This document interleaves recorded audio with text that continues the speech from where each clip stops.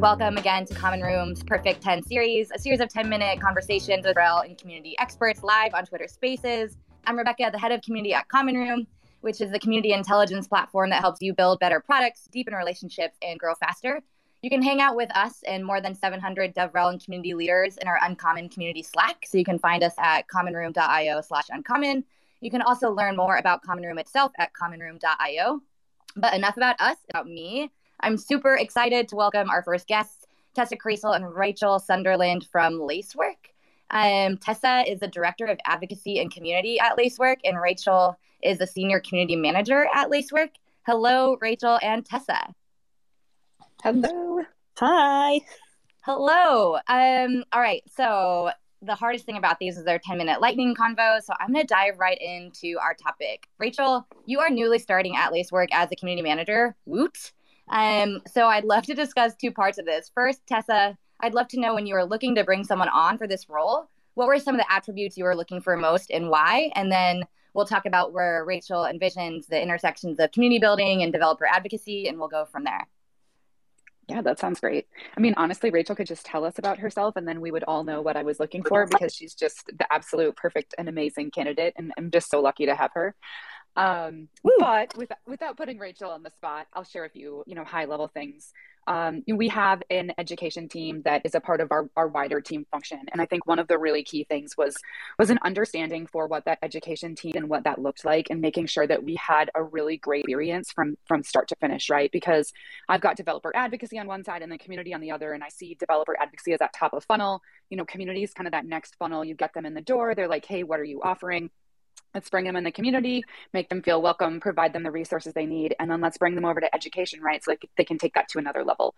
And so I think, the understanding there and really being able to dive into that. But I think beyond that, it's really looking at what is community, right? And what can community offer and how do we bring that to Lacework?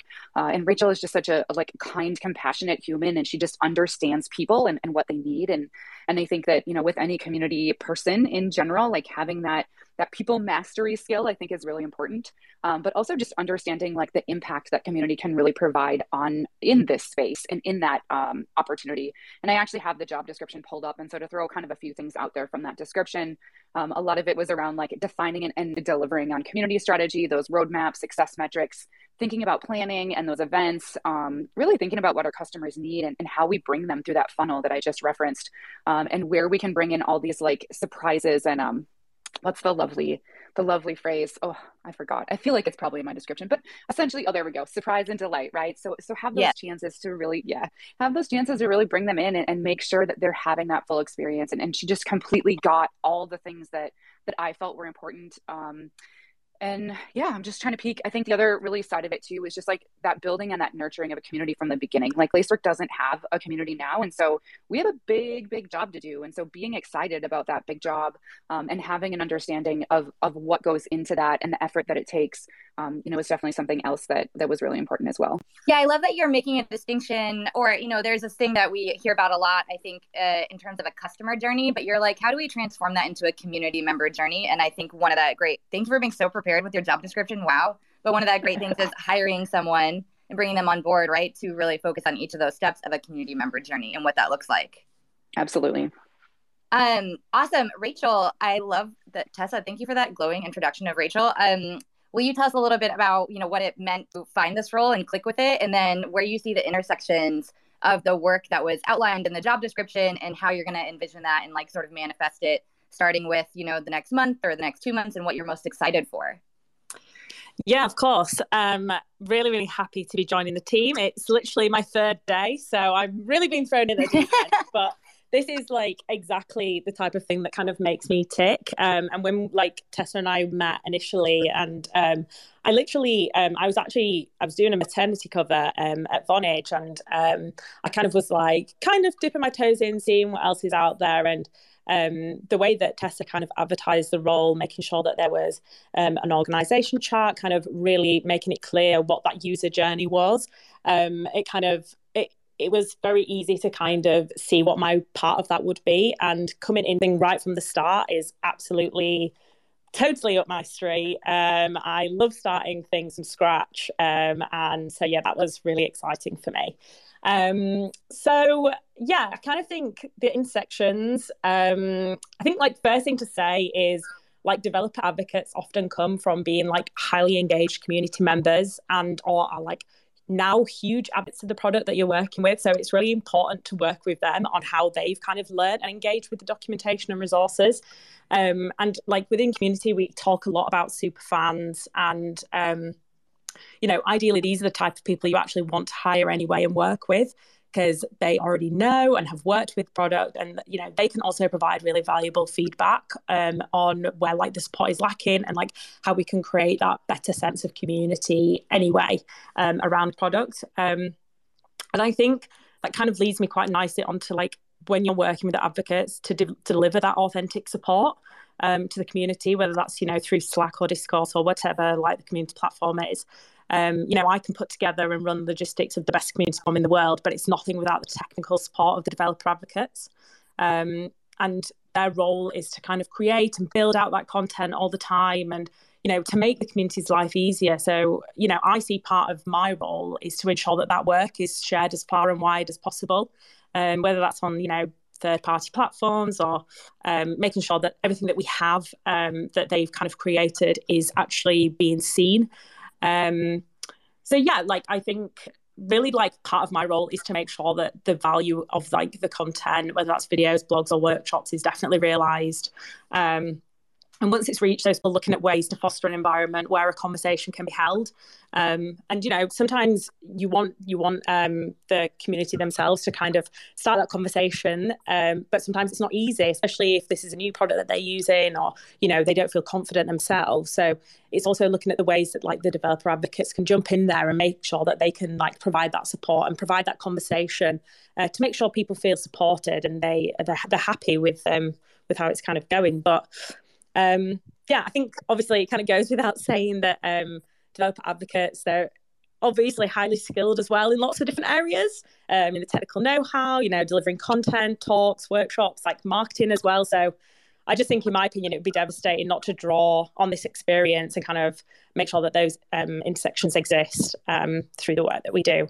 No, thank you. And happy third day. So excited to have you for it.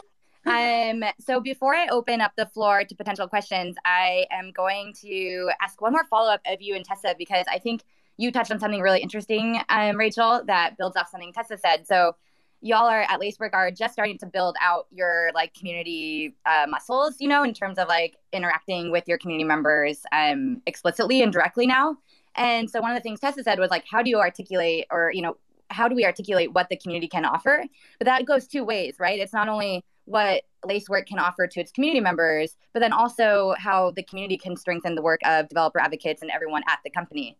And so I'm curious how you are thinking about how you articulate what community can offer on that two-way street. Like, how are you talking internally about what the community can do for making the product better, and then externally for how Lacework can make experiences better for the community? Oh, I love this question. Rachel's only 3 days in, so she hasn't gotten the lovely download on some of this. So I'll take this one. We have actually, so I do a number of things. One thing that I really love to do is what I call like advisory boards. And essentially, and I've actually spoke on this at ComSer when they had like a ComSer had like a community conference. So this is all recorded out somewhere. But essentially, I bring an advisory board together, and it's key stakeholders that I know have an impact and an influence on our internal, projects and programs and what we're doing. And I make sure that they A, know what we have going on, but B, we know what they have going on. So if they have needs, they have customer pain points, they've got things that are coming in from that side of it, then we can serve that as the community and advocacy team. Vice versa, I think that what community can do for us internally is like, for me especially, I think right now is really feedback. Like, our community is super new. And so, there's a lot of spaces that are lacking that Lacework can really benefit from. And one thing is capturing feedback and improving our product, improving our offerings, improving the content and deliverables and resources and things that we're delivering. But I also think from another side of it is that they can provide a lot of feedback on how we can improve. And so like Lacework, for example, it's a somewhat technical product and can take a bit to get onboarded and get set up.